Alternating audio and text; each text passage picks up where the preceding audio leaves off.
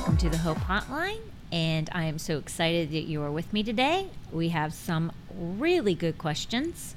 The first one is one that has been asked several times to me, and it's now worked its way into the rotation, so I am able to answer it, and I think people will be very, very happy that I finally am.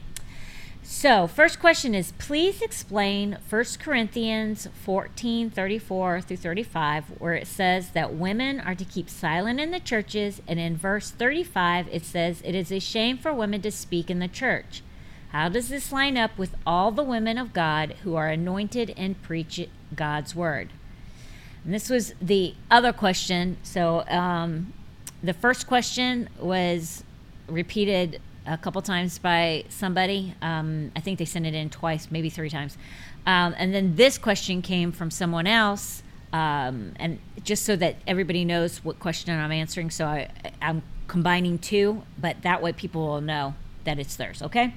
The next, the question is basically the same, but it says, I've heard the church speak of Pastor Adalis, and recently you were called Pastor Hope by Jeff Tomas during his pre-service message. Can you explain where it is said and why it's okay for women to be pastors, as I thought it was a title only used for men? So I'm going to be honest with you. This question was one that I asked for a very, very long time. I had my opinion on it, which I'll probably share later, but this question is a really great question. Both questions basically the same, but phenomenal question. Like, I think lots of people have had it. It's never explained very well. I learned and studied it out several years ago, which kind of changed my philosophy on it to a certain extent. And so let's look at 1 Corinthians 14:34 and 35. It says, let your women keep silent in the churches, for they are not permitted to speak, but they are to be submissive, as the law also says. And this is 35, verse 35. And if they want to learn something, let them ask their own husbands at home, for it is shameful for women to speak in church. So let's break this down. You know the air conditioning's running? You guys might be hearing a real loud noise, and that's because our humming, that's because it's the air condition, and we actually have to, just so you know, when we're doing these podcasts, my husband's and mine, we're working in a sweatshop, people. It is a sweatshop situation here. It's very hot.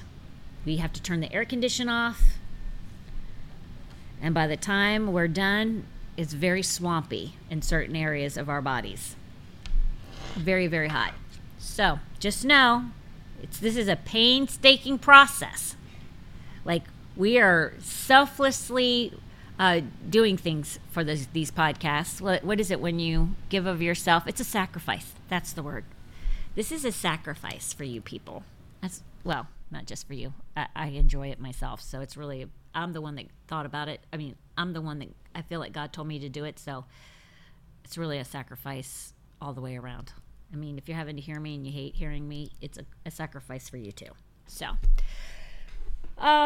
let's break this down. Okay, so here's the thing. Perry Stone, I am never going to do this. If I do it, it is very, very, very rare. But I'm going to read you some things, people, because he does such a phenomenal job of explaining this that I cannot do it justice. And it explains, well, part of it is, I'm going to just tell you that I can explain part of this scripture. Let your women keep silent in the churches, for they are not permitted to speak, but they are to be submissive. The reason that was said, Paul was saying to the church of Corinth, is because the women were talking while the pastor was talking, or the man, the priest was talking, and they were very disruptive. The men and the women sat in 2 different locations, and they were trying to communicate with their husband because they couldn't understand what was being said. It's like if you go to the Wailing Wall in Israel, when you go to the Wailing Wall, the Western Wall, it's, when I went there, it's true. Men are on the left, women get to be on the right, and there's one big wall between us. So you can't even see the men's side at all. So women can go and pray at the wall, but they are in a whole different, that people don't understand. We're westernized, right? We think in a Western mindset. We think women's lib, things like that. The Middle East, if you study it out, women, and to this day, it is still very segregated, and thought processes on women and their positions and things like that, very, very different. Although they are widely supported, have a strong place in society, they are not like they used to be considered second-class citizens in some areas, but even in biblical times, they are not second-class citizens. They were never considered second-class citizens. They just had their positions in their places. And in this case, men and women sat in two different spots, which we're going to go over. But it wasn't a situation where women were to keep silent because they were trying to preach. Women were told to be quiet because they were talking. And they were being disruptive. And the second, and then verse 35 says, if they want to learn something, let them ask their own husbands at home. Let's pay attention to that. It says, let them ask their husbands at home. Okay, that's because they were trying to communicate with their husband. And what Paul was saying is, if your wife has a question, take care of it. Let her ask you when you're at home, so you guys can discuss this in a quiet setting, or in a more personal setting, not one where there's a whole bunch of people around. For it is shameful for women to speak in church. It's meaning that they're being disruptive. They're not doing what they should do. But here's the thing. I'm going to read this to you quickly, and I apologize that I am reading it to you in advance. Normally, I would never do this, but Perry Stone, there is no one that I've ever seen or heard that understands the Bible in its times. I mean, you can. Josephus is phenomenal. He's a great historian. Matthew Henry's commentaries, they're phenomenal. But if you want modern day, very quickly, Hebrew, Greek words, what they meant, why they meant it, when they said it, understanding, if you wanted to go on a tour of Israel, I would say go on his tour. Because it's the Christian's perspective. The man knows everything about everything over there. He's just a wealth of knowledge, and if you want to understand the Bible in the biblical perspective in the time that it was written, you really hone into him and his teachings, because it's just phenomenal. He will open the Bible up to you in ways you never thought possible. But let's look. He says, so he starts out with, in this explanation of this scripture, he starts out with 1 Corinthians 14, 34 and 35. And then he takes you to another verse, which is 1 Timothy 2, 11 through 12. And it says, let the women, and he only does King James. Okay, he doesn't do New King James or anything. This is the King James. Okay, it says, let the woman learn in silence, with all subjection, but I suffer not a woman to teach, nor to usurp authority over the man, but to be in silence. So he says, but I suffer not a woman to teach, nor to usurp authority over the man, but to be in silence. That's very interesting. And we're going to take, so that coincides with this 1 Corinthians 14. So he's going to combine these two scriptures so that you understand the whole entire thing. So it says that the book of Acts is the earliest record of the actions of the Holy Spirit in the lives of the apostles and the first generation Christian converts, many of whom were women. We do know this because at the foot of the cross was women. Who discovered Jesus's body? Women, okay? Along with men, but the women were one of the first ones, right? So it says, Peter at Pentecost, quoting Joel, announced that sons and daughters would prophesy. So women are allowed to prophesy. It speaks about that in Joel, it speaks about that in Peter at Acts 2:17. Many years later in Acts 21:9, we read that Philip had 4 daughters who prophesied. In the epistles we read where God used husband and wife couples in in the church to assist in organizing churches in their homes, and the husband and wife team are listed working together, teaching and instructing. So women were heavily involved at the very beginning of churches. Women prophesied. It spoke about it in Joel and Acts. It talks about women that did prophesy. Philip's daughters, 4 daughters prophesied. Husbands and wives started churches and organizing in their homes. And there is one couple that is specifically talked about, which is Priscilla and Aquila, a dynamic couple who assisted Apollos in understanding the Holy Spirit, which you can find that in Acts 18:24-28. Verse 26 of that same passage reads that Aquila and Priscilla took him unto them and expounded unto him the way of God more perfectly. It didn't say Aquila did it. It said both of them did it, okay? So they both taught him. This couple formed a church in their house, which you'll see in Romans 16:3-5, when ministers publicly stated that Paul forbade any woman to speak in the church. They will have difficulty explaining another instruction that Paul gives in 1 Corinthians 11:5. So he's addressing women being able to preach or teach in the body of Christ, okay? This is Perry Stone addressing it, and he's using scripture, okay?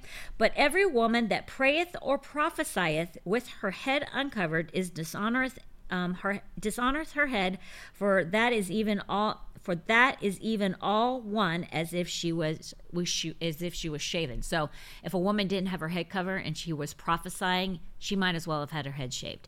And if you know Middle Eastern or Eastern mindsets, women never shave their heads. It's not at all. It's not good. It's like when the Germans and the Russians in the war, the Germans and the Russians, when the women, let's see how to explain this. When the Germans came in, or the Russians came into Germany, and the women, to preserve their lives, they started dating and being involved with the Russian soldiers. When the men came back, the German soldiers came back, they shaved and cut off the hair of the women, the German women, vice versa. But really, if you look at that, it's women, their hair is their crown, right? So women, most of the time, not all the time, have long hair. Men love long hair. That's why my husband tells women all the time, don't cut your hair off. If you had long hair when you met your husband, keep your long hair. He probably loves it. So, but most men, if you ask them, some don't care, as long as you look real feminine and girly. But a lot of men love long hair. So that's a lot for just that one verse. But keep going. In this reference, Paul acknowledges that women both prayed and prophesied in the church. Is this a contradiction that a woman should never speak in a church and yet she is permitted to pray and prophesy in the church? Going back to let your women keep silent passage in 1 Corinthians 14:34-35, note that Paul follows this injunction with these words: if they will learn anything, let them ask their husbands at home. This is actually the second half of the verse that explains the keep silent admonition. In the Jewish culture, the temple had a court of women, where women were permitted to watch the procedures of the temple. So women, a lot of people don't know this. In the temple, there was a place for women and there was a place for men. Women did not go where the men went. They were not allowed. So the women were permitted to watch the procedures of the temple. There was also a Gentile partition restricting Gentiles from entering a past or certain point. In the Jewish synagogue, men sat on the main floor and the women were permitted in the balconies. I hope this is making sense to you, because this is a big deal. This opens up these scriptures so that you're able to understand them more thoroughly. That's why I always say, don't read the Bible. Study the Bible. If you study it, the things that you think you know and the things that you think you understand radically will change your thought process. A lot of times we don't know what we think we know, because we don't know about the culture, we don't know about the time, and we don't know Greek words and Hebrew words and what they are translated as, which changes their meanings completely. But if you study it, 1 Timothy talks about study to show yourself approved, a workman that needeth not be ashamed, rightly dividing the word of truth. It does not say read the Bible. It says study the Bible. Okay? Many scholars believe that the passage on women keeping silent was not related to praying or prophesying, but to prevent that when a speaker was talking. They would disrupt the service by asking their husbands for further explanation and thus create confusion. Paul instructs the women to learn from their husbands when they are at home to prevent public disruption and confusion during the service. Greek scholars point out that in that culture, the men attended synagogues and were all well educated, while women bore children and performed the task of being wives and mothers. Thus, the educated men taught their wives in private. Paul is not dealing with the subject of women preachers, but of discipline and order during a religious service. There you go. That's what that scripture means. Now, I'm going to go a little bit more in detail, but I will tell you, I didn't learn that information from Perry Stone. I learned that when I actually studied the scriptures and I broke them down. That's when my mind began to change, because up to that point, I always believed women were not to preach or teach in the church. Women, or not necessarily teach, they were allowed to teach, but only to other women, or maybe not even teach in certain situations. So when I understood that scripture, I thought, well, okay, maybe I'm wrong, that because I never would listen to a woman pastor. Never. I mean, I am very old-fashioned. Shocking, but I am very old-fashioned. So I was like, I ain't listening. She's not abiding by what the Word of God says. Women are to keep silent.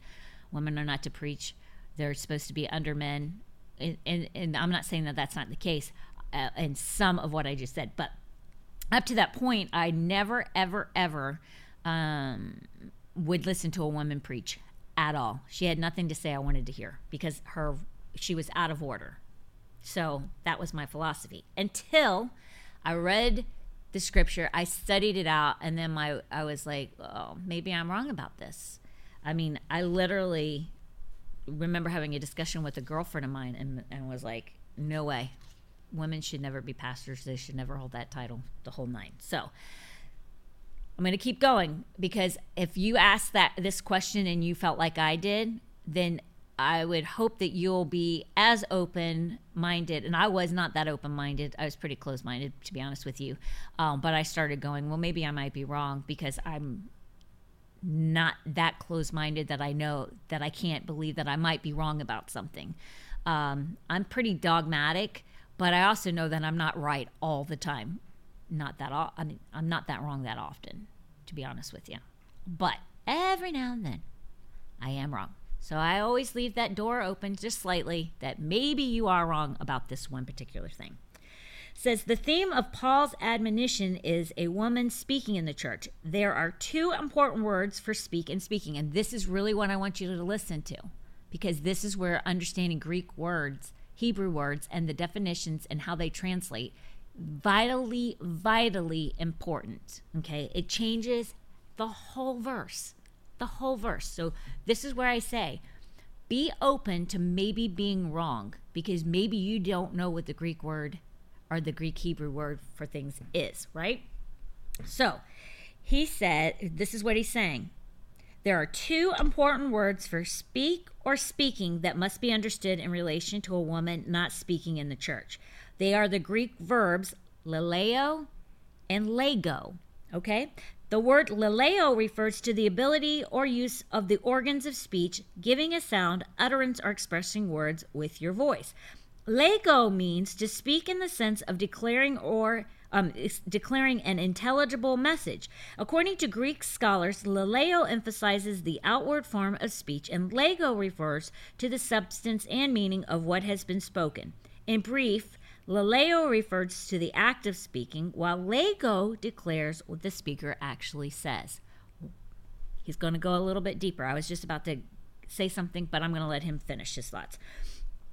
The Greek word leleo is also used for the sounds made by birds, insects, bees, and even the sound of a trumpet, which you see in Revelations 4:1.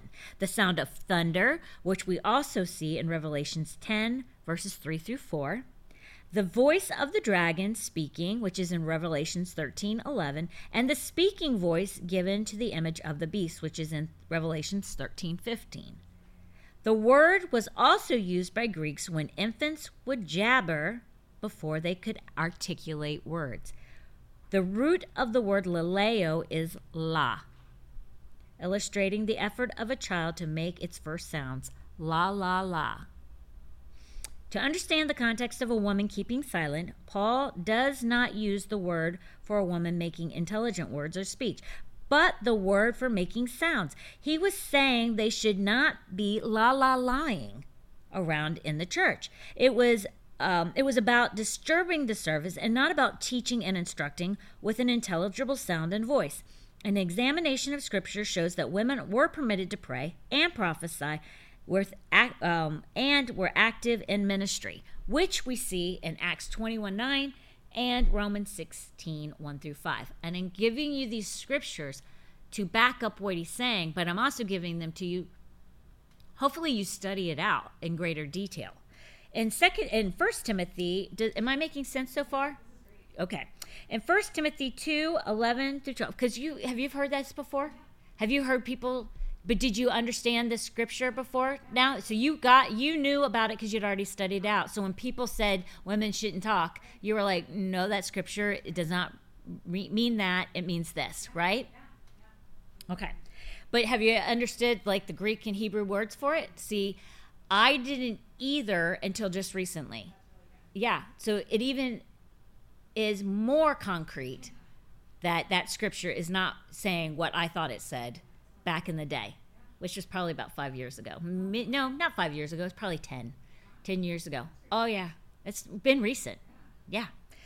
I'm telling you, I'm super old-fashioned. Like, I'm not surprised, but... Yeah. But when I read that scripture, I didn't think I needed to study it out. I was just like, that means what it means. So, boom. Whatever.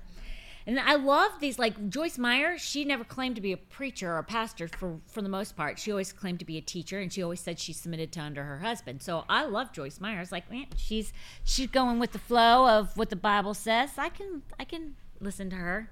But other people, yeah. I was like, nope, not doing it. And then I realized, okay, you don't know as much as you think you know, which is good. Never think you've arrived. Always be confident that you left, but you haven't arrived. In 1 Timothy 2:11-12, the women were not to usurp authority over men. Super important. Super important. The Greek word for usurp is authenteo, like authority, authenteo. And it means to act upon your own or to dominate over, which is like authority, right? Look at the word silence from verse 11. Let the woman learn in silence. In 1 Corinthians 14:28, if a person speaks out loud in tongues in a church service and no one interprets, then the person is to keep silent. And they should. That is actually factually true. This Greek word is sageo and means to hold your peace and say nothing else. It is used when the multitude kept silent when Paul and Barnabas were speaking, which we see in Acts 15:12, and when Paul gave a speech before a group of men, which is in Acts 21:40. In 1 Corinthians, Paul says for women to keep silent, and he uses this word meaning to say nothing, for if they were disturbing the speaker by interpreting. As the minister spoke, they were to listen and not to act, and at that time for explanation. So they were to keep silent, meaning be quiet. However, in 1 Timothy 2:11, where women were told to keep silent, the Greek word for silence here is different than in 1 Corinthians 14:12, this is different than this. The Greek word hesukeia is a word meaning being still and in quietness, or figuratively away from the bustle and the noise. Paul is saying, let them be at peace and not attempt to rise up against the spiritual authority of the men in the church. If men were teaching, then women were to subject to the male teachers and not rise up and challenge their authority. When a person reads 1 Corinthians 14:34 and 1 Timothy 2:11 without researching textual and historical context, it would seem Paul was very much against a woman saying or doing anything in a church setting. However, the Greek words, the context, and the cultural traditions of the day have a bearing upon understanding the intent of Paul's instructions, which is what I was trying to say and convey. In addition, Paul was blessed to have many co-laborers, and this is super important, women. We play a huge role. Women played a huge role in biblical history. God counts us as important. We are not second-class citizens. We are valuable and very important to the body of Christ, to our spouses, to our family. Like, most women know this, especially in the climate that we live today. But when it comes to the church world, like in a career, we say women can be a president of a company, she can be president of the United States, she can be a doctor, a lawyer, whatever. We're completely fine with that. But when it comes to the church, it's like everything is upside down, okay? But in truth, it's not. It's not. And we hold great value, great importance. And we need to hold on to that and to grab hold of it. And this is where we see it in the word. It says, in addition, Paul was blessed to have many co-laborers, including numerous women who assisted him in ministry. So we're going to see where I'm going to give you scripture now where we see this, okay? I beseech Eutius and beseech I don't know these names. I'm sorry. Syntyche, that they be of the same mind in the Lord. And I entreat thee also, true yoke fellow, help those women which labored with me in the gospel, with Clement also, and with other my fellow laborers whose names are in the book of life, which is Philemon 4:2-3. This is the reason why I don't read the King James Version. I read the New King James Version because, oh my gosh, did that make sense to any of you? It made no sense to me whatsoever. But go back and read it into the New King James because I ain't going back and I'm not looking it up really quick. I want to keep this thing moving. The evidence is that God permits men and women to participate in his spiritual charismata. In Luke, several wealthy women ministered to Christ of their substance.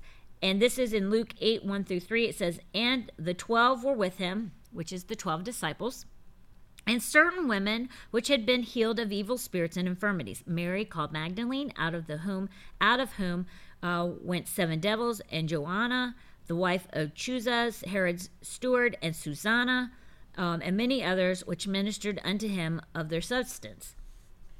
And this is what he says. If we move from the ministry of Christ to the time of his sufferings, all of his chosen disciples fled the scene except the apostle John. However, dedicated women were present at the cross, including Mary, the mother of Christ, who was given to the care of the apostle, which is John 19:25-27. When the other 10 disciples were hiding behind locked doors and windows for fear of their lives, it was 2 women with the same name, Mary, who journeyed to the tomb at about sunrise to anoint Christ's body, Matthew 28:1, which means that they cared not for themselves. They cared more about taking care of Christ. And if that meant that their lives were taken from them, then so be it.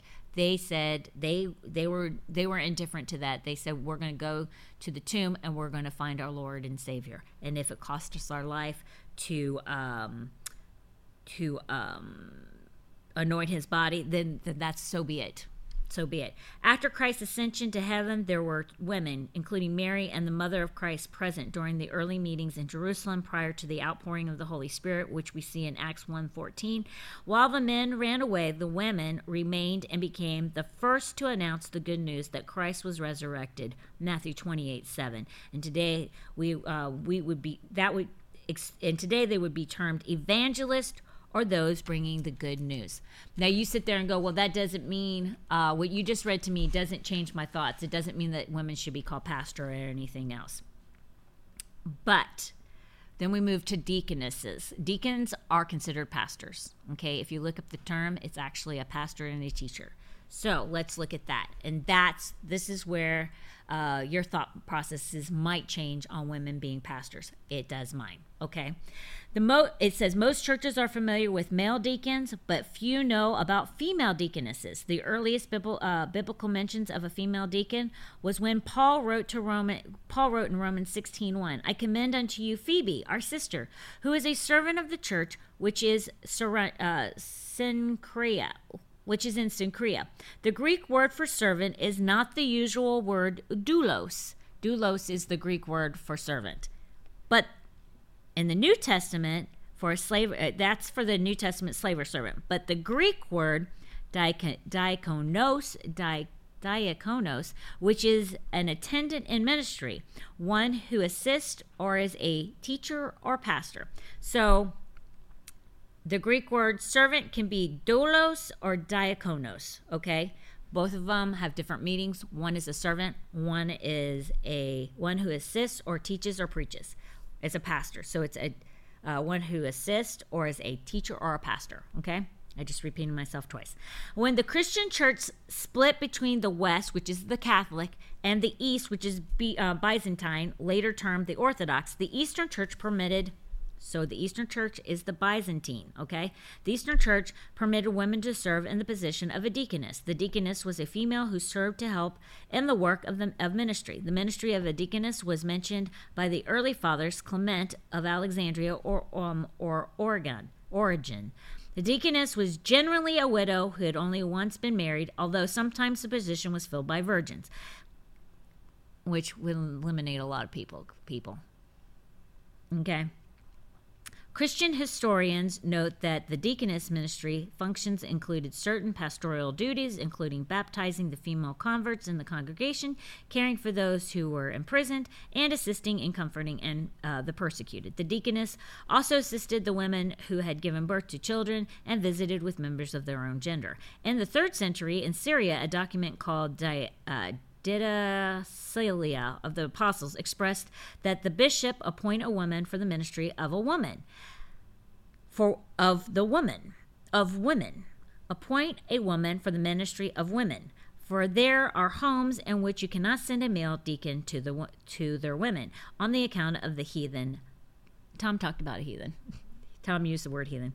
On the account of the heathen, but you may send a deaconess. And there are many other matters the office of a woman deacon is required. In the 5th century, the apostolic constitutions recorded a bishop laying hands upon the woman and calling down the Holy Spirit for the ministry of a deaconate. No one would read the New Testament and deny that women were actively involved in ministry in support of the church. However, the issue has been about a woman who teaches or who is a pastor of a congregation. And here's where he talks about. So up to this point, if I probably only have 5 people viewing, I wouldn't be surprised because I am reading. And people don't like when you read. And I hate it too. But the only thing is I'm not good at explaining this. If I was better, I wouldn't be reading. But I'm not. So you're going to have to suffer through this reading for the ones that really want to know the answer to this question. And the rest of you turned me off, and hopefully you'll come back. I don't know what to tell you. Scroll through to the next question. Whatever. I don't know. So, one of the significant changes that occurred under the new covenant, this is where it changes, people. So, if you are disputing this, okay, this is where it changes. One of the significant changes that occurred was the change in the new covenant, and when the Gentiles were grafted into the Abrahamic blessing, and how God viewed men and women and their new family of God. The Jewish tradition held that women were less significant than men and had no spiritual authority except in a few rare instances where the Spirit of God moved upon them, as the case of Deborah, who was a judge. And you can find out about Deborah. She's in chapters 4 and 5. Deborah was a judge. She held a very high position in the Israelite community. Again, women are very significant. But there are scripture that talk about women and men being equal, and I'm going to get to that. One significant passage that may give the best summary of the blend of men and women, Jews and Gentiles, and how they operate in the body of Christ is in Galatians 3, chapter 3, verses 28 and 29. It says, there is neither Jew nor Greek, there is neither bond nor free, there is neither male or female, for ye are all one in Christ Jesus. And if ye be in Christ, then are ye Abraham's seed and heirs according to the promise, which is Galatians 20. And if you broke that scripture down, it means everybody's equal. Everybody holds the same position. Whether you're a Jew or a Gentile, it doesn't matter. As far as God is looking at it, We are grafted in. We are one and the same. And thank you, Jesus Christ, for doing that for us when he died and purchased that on the cross, because now it's not the Jewish people who are just special. We are special too in the sight of God, right? Women and men, same, which changes everything. Under the new covenant, the blood of Christ makes all believers one in faith, one in the family of God. There is no racial, and people need to understand that. I mean, this world is crazy with racism on both. It doesn't matter. I mean, there are people that are of all colors, and they are racist to all colors except their own. This is craziness. Why this is and why it's going on is nuts. But that's the sin of the world. We all need to remember, all our blood runs red. It's irrelevant color skin. It is. So there is no racial or ethnic divisions. All men and women are formed in God's image, and the covenant gives each access to the fullness of God's spiritual blessings. Thus, God has and will continue to use women in all forms of ministry. So, if you thought only women were allowed to be in the pulpit, that changes it as far as I'm concerned. Changed it for me. Now, some people call me pastor. I don't really care about titles. The Bible talks about, saying that talks about don't call anyone father. It even talks about different. I'm not a title person. Tom's not a title person at all either. If people honor us and respect us and they call us pastor or whatever, I'm fine with that. I don't label myself as that. Tom says that I hold pastoral duties here at the church. I do. Tracy's brother was making fun of me. He sent in this question and says, what is the title of a pastor, or what does the position of a pastor hold, and how do you not do those things? I do. I preach, I teach. I do. I lead people. I correct people. I do everything that a shepherd would do. I do. But I don't really necessarily feel like I need to have the title. There are people who call me that. A lot of people who call me that. And I won't, if they're my friend, a lot of times, like when I was in Vegas, Tracy's sister-in-law was there too. Tracy's brother is on Jonathan's board, so he was in the meeting. I was shopping with her, and she called me pastor. I was like, you don't need to call me pastor. Just call me Hope. A lot of the girls, I just I just call me Hope. I don't care. I don't care. I think it's very sweet. I think it's very respectful, and I think people honor you when they call you that. And I find that to be. I'm privileged by that. I'm very grateful that people feel like that, but it's not something necessary. And if somebody doesn't call me pastor, I know a lot of people don't. They just call me Hope. I know how they feel about me. It's irrelevant. The title doesn't make you be something. How you behave and your actions make you be something. Okay. I don't introduce myself. It drives me crazy when people, I meet somebody and they introduce themselves as pastor so-and-so. It's like, I don't care about that. They find their value in a title. Your value is not held in a title. Your value is held in how you act and behave on a daily basis. Is it Christ-like? Is it not? That's where your value is, period. So just because you call yourself something doesn't mean you're all that. It just doesn't, because you can force people to call you any title you want, and it doesn't even have to be in the spiritual realm or in the church realm, excuse me. But that doesn't mean they respect you, and it doesn't mean that they like you. You've just forced them to call you something, right? Doesn't matter. There's a lot of people who make judgment calls on people's lives every day. There are judges out there that are very bad judges. You're forced to call them honorable this, judge that. You have no respect for them, and they're not honorable based on their actions and the behaviors, right? So that's just an example of what I'm talking about. So I covered 3 questions in that. I got your brother's question and 2 others. Knocking them out of the parks, my friend. Knocking them out of the parks. Next question. So I hope that answered your question.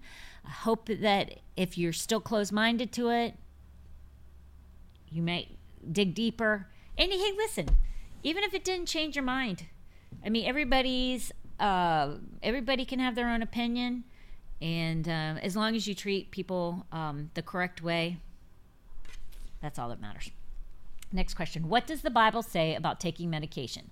I have a medical marijuana card that I use for pain relief from a back injury. What is the difference between prescription pain medication, which they used Vicodin and Percocet as an example, and medical marijuana? I have heard Pastor Tom talk about marijuana from the pulpit, but never about other pain medication. Isn't it better to use something more natural for pain relief as opposed to something that is habit forming that your body builds up a tolerance to?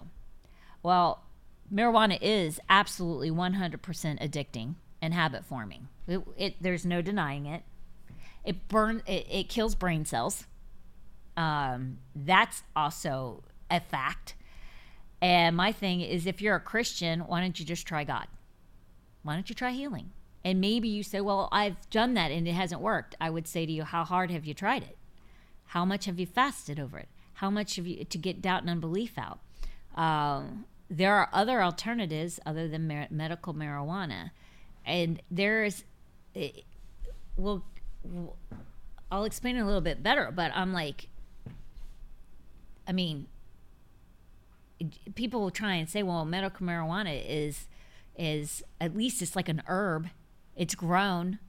Well, lots of things are grown. Poppy seed is grown too. I mean, that's not good for you. I mean, if you make it, what's the poppy? What is people were using poppy seed back in the day? What do you get from what is it?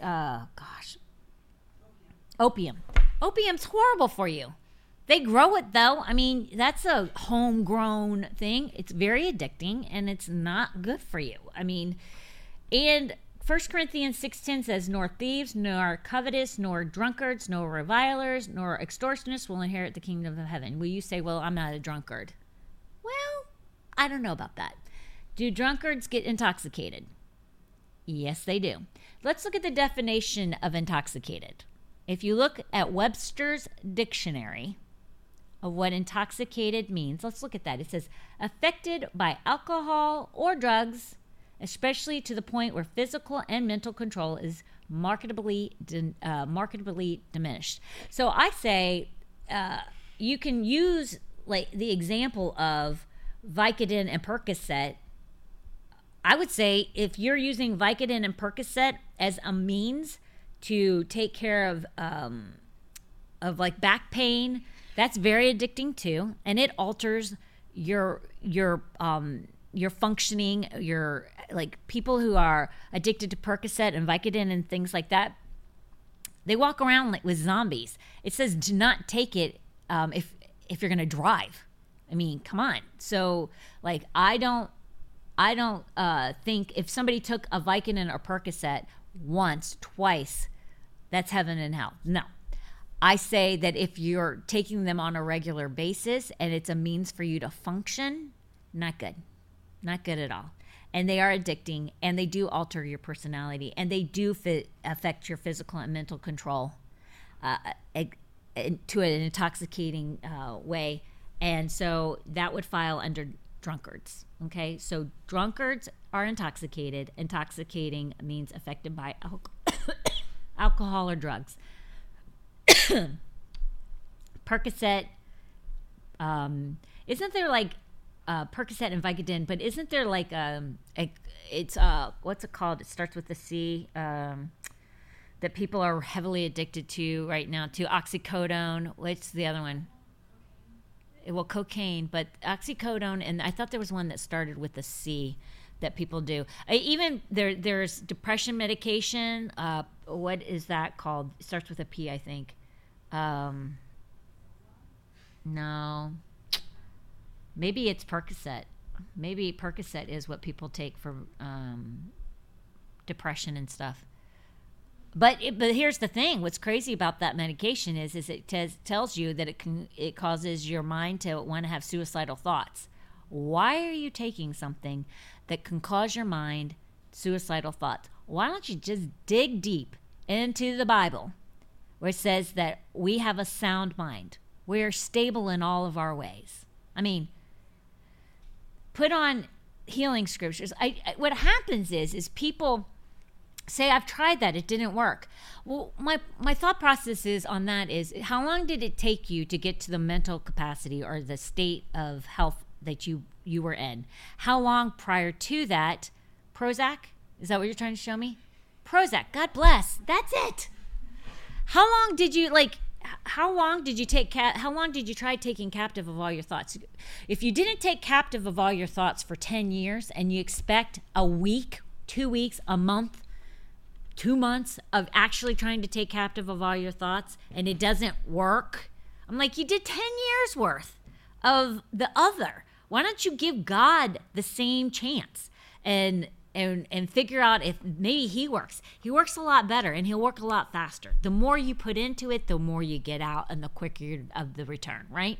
So if you turned on scriptures about having a sound mind, healing scriptures about your body being healed, if you took scriptures about, in general, about the blessings of God, what God has for you, if you listen to them all the time, you listen to teachings, if you spent 3 hours in the Bible, most of us will open up the People magazine. People magazine, you'll sit there and we'll look at a People magazine until you're done, and it may take you about 2 hours to go through that People magazine, and it felt like this, right? If you would do the same thing with the Bible or memorizing scripture or whatever, if you would, or in worship, if you did that in your life like you did the carnal things in your life, you would have such a high return, far superior than you thought ever possible, that you would speak things and immediately you would receive a response in your body. Because why? You'd be more spirit-minded. Spirit, soul, and body. Your soul and your spirit would be responding versus your carnal nature. But we don't ever put the same amount of time in. We are so worried about our careers and making sure that we get to the next level. Why don't we do that same thing with our spiritual walk, making sure we get to the next spiritual level with our walk? We do well by people if we did that. Like, we would be transforming the lives around us. And instead, we care more about our careers and how that transforms our life and our children's lives, because we can give them more things. It'd be far better for our kids to do far less and see a more spiritually guided home than one that is the opposite. So, let's see. I'm trying to read my responses to this because I went off on a tangent. So people are addicted to pain medications. Marijuana up until recently wasn't legal, and it shouldn't be legal. There are people driving vehicles that have medical marijuana licenses, and they're driving their cars. This is nuts. And there are people who drink alcohol, and their level of being able to handle more alcohol continually changes, but doesn't mean you're not an alcoholic. You could drink for 3 hours and you would never know that the person has been drinking for 3 hours because their tolerance level is so high. Does that mean that they're not an alcoholic, and does that not mean that they're not a drunkard? They are. All those things. Just because you can handle more doesn't mean that you're not all those things that the Bible says. And just because it's now legal doesn't mean that it should be. And how many people are actually using the medical marijuana for recreational purposes? I mean, there are people who are getting high with different family members on a medical marijuana card. It's not good. It's not good. Just because it's legal doesn't mean that it's right. So if I'm assuming this is a Christian, but maybe I shouldn't.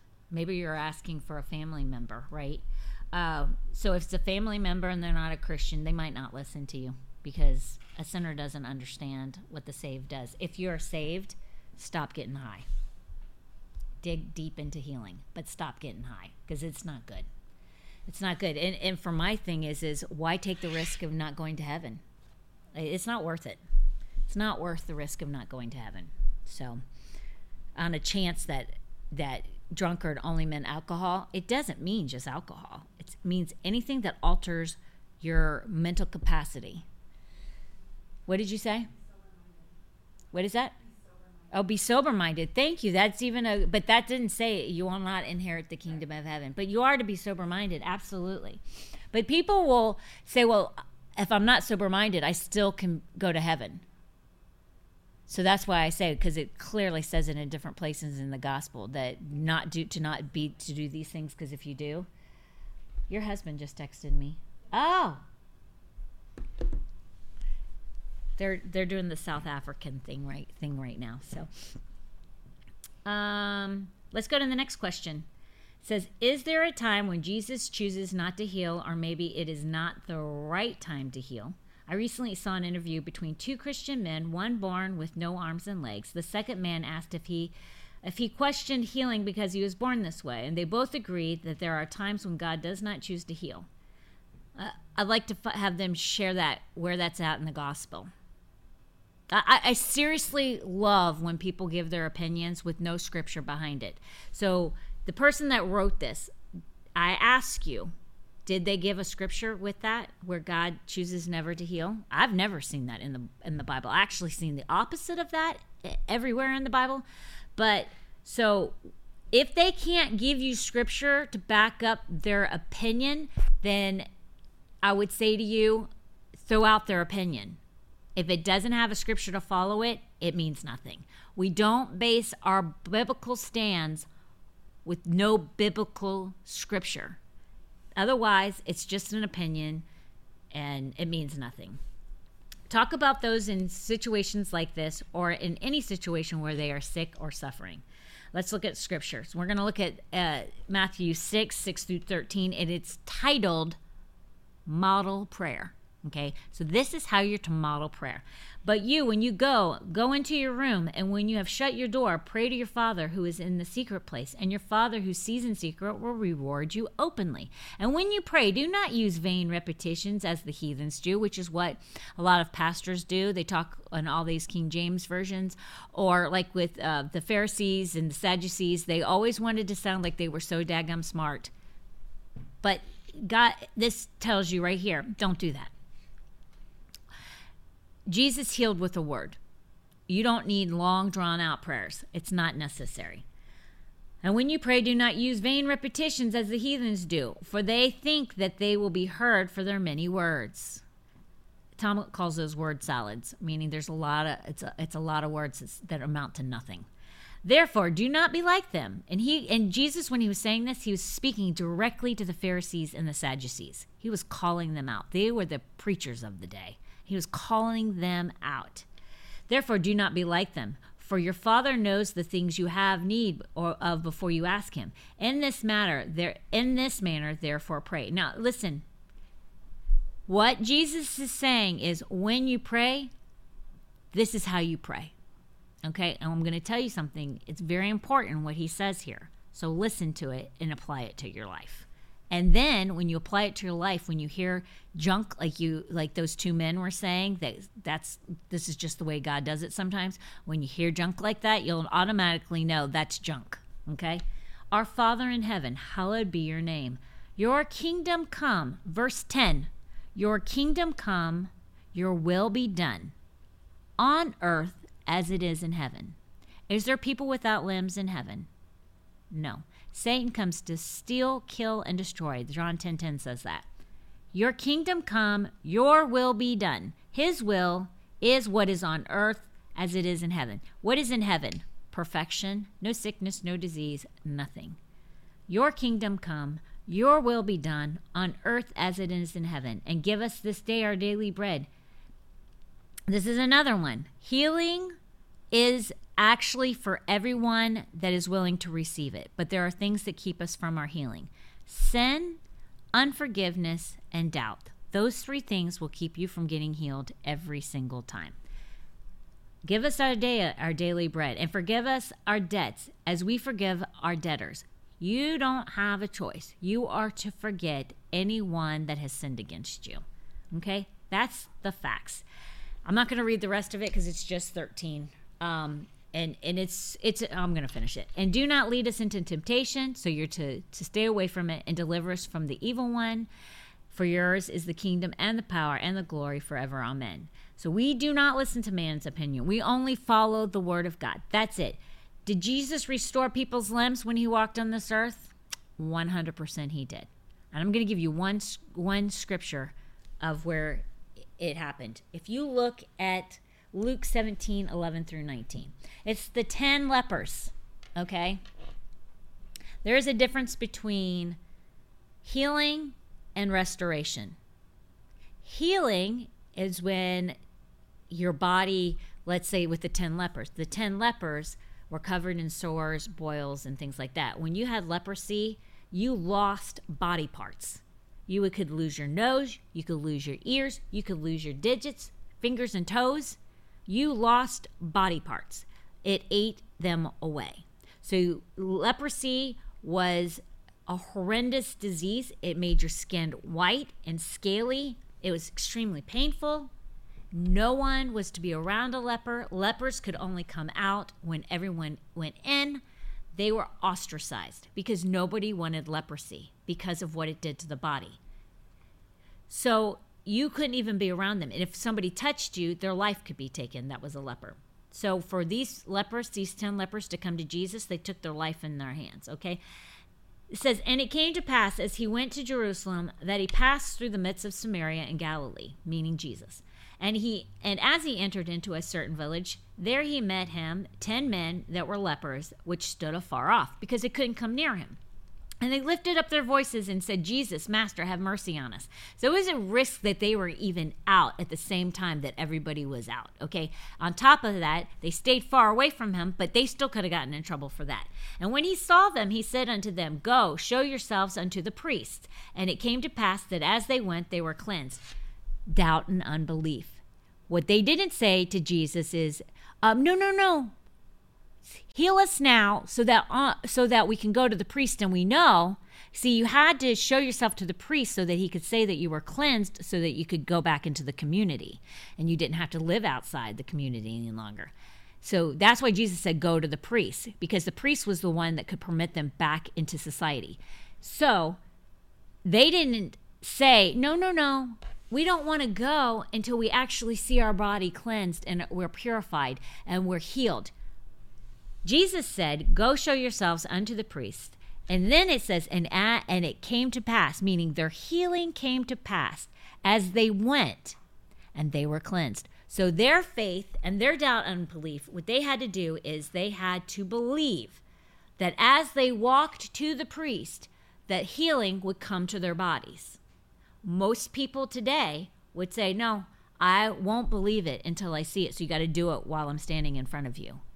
Okay. That's not how Jesus tested them, and their belief came through as they walked it out. And one of them, when he saw that he was healed, turned back. So before he could even get to the priest, he turned back and with a loud voice glorified God.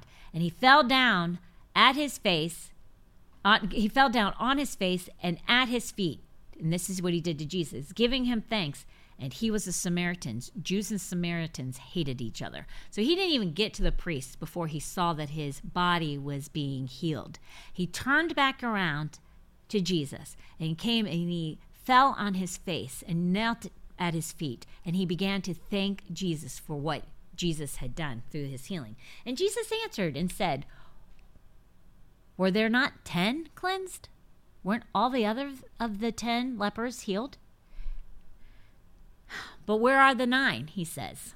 And there are not found, so the 10 didn't come back. And he says there are not found that returned to give, and this is New King James. So what he says is basically says, where are the 9? They didn't come back. They're not found that returned to give glory to God, save this stranger. So he said, so all of the rest of them don't come back to me.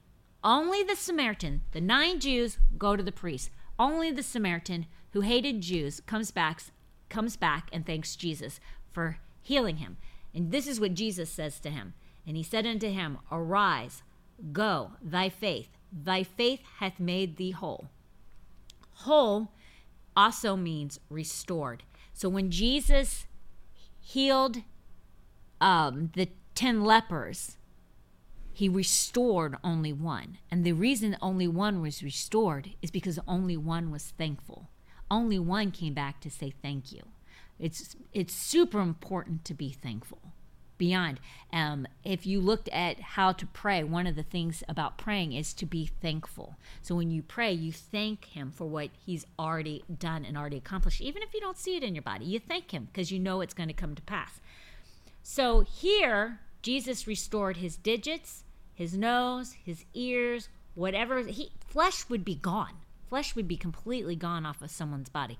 He restored that person completely. The other 9, if they would have come back, they would have been completely restored. So healing and miracle. Restoration is a miracle. So he received the miracle of everything being restored. So people that are missing limbs today, I mean, there's stories where people's limbs have been completely put back. There's story. I have Andrew Womack tells stories of where there's been people born without cataracts or things in their eyes in order for them to be able to see. He has prayed. The Holy Spirit has completely told him this is what you need to pray for, and that very thing that is missing completely in that person's eye or whatever, completely restored, brought into the eye, and the person completely see. I mean, it does happen. It doesn't happen, though, if you don't believe it can happen. If you believe it's God's will for you to live like that, it will happen for you. That's just the facts. But Scripture completely says otherwise. And for people to say that God doesn't do it, that's their opinion. They have no Bible reference to back it up. Not one thing whatsoever. They may try and use the Old Testament, but we have a new covenant. And that would be Jesus, just in case people don't know what I'm talking about that fall back on the old covenant. We've got Jesus now. By his stripes we are healed. Boom. That happened on the cross. With the cross came salvation. And I would strongly suggest, if you don't know Jesus today, or if you've walked away from him, I would strongly suggest that you come running back, because this world is crazy right now. And only he can put that comfort and peace that you know, just 3 years ago, you were just so settled and life was so good and so at peace and things were easy and comfortable. And now we look at the world and we go, this is crazy. But I can tell you, I live in peace. I live in comfort. How about you, Tracy? I don't have a worry in the world. Not one. I don't care that we have a new normal. Doesn't bother me a bit. My normal is still normal. I walk with Jesus each and every day. I have not a care in the world. I don't worry about tomorrow, because tomorrow will take care of itself. That's what the Bible says. And as long as I have Jesus, I know food will be on my plate at dinner and any other time that I need it. My need will be met. The finances will be there. And if you need that in your life, you once knew it, you don't anymore, or you have never known what I'm talking about, Jesus died on the cross to provide it for you. Not just me, but for you. And it's as simple as saying this prayer. So I just invite you to say it with me right now. Heavenly Father, I ask you to come into my life. I ask you to be my Lord and Savior. I ask you to forgive me of my sins.